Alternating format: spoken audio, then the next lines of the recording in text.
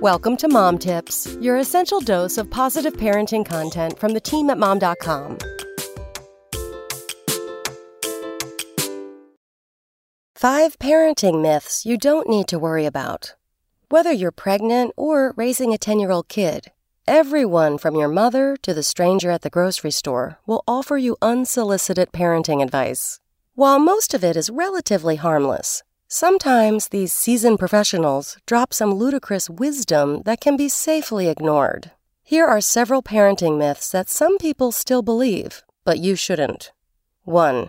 Dab whiskey on a baby's gums to help with teething pain. Parents in the early 20th century used to swear by this teething method, and some grandparents still pass along this parenting tip today. Just a few drops of alcohol can be toxic to an infant. Whether it works or not is irrelevant. 2. Sugar makes kids hyper. There is no scientific correlation between sugar intake and hyperactivity, according to WebMD. Kids are likely just excited over other things, as sugary treats tend to be associated with joy. That isn't to say sugar intake shouldn't be limited. That's just part of maintaining a healthy diet. 3. Bathing while pregnant can drown your fetus. Oh yes, this is a real thing that some people believe. Fetuses literally live in a water-like environment until they are born. They get their nutrients from the umbilical cord, so steeping yourself in a hot bath isn't going to somehow infiltrate your womb and drown them. 4. Infants need to drink water.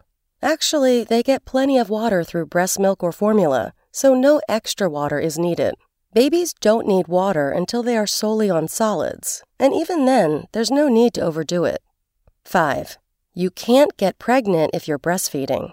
Oh, yes, you can. Ever heard of Irish twins?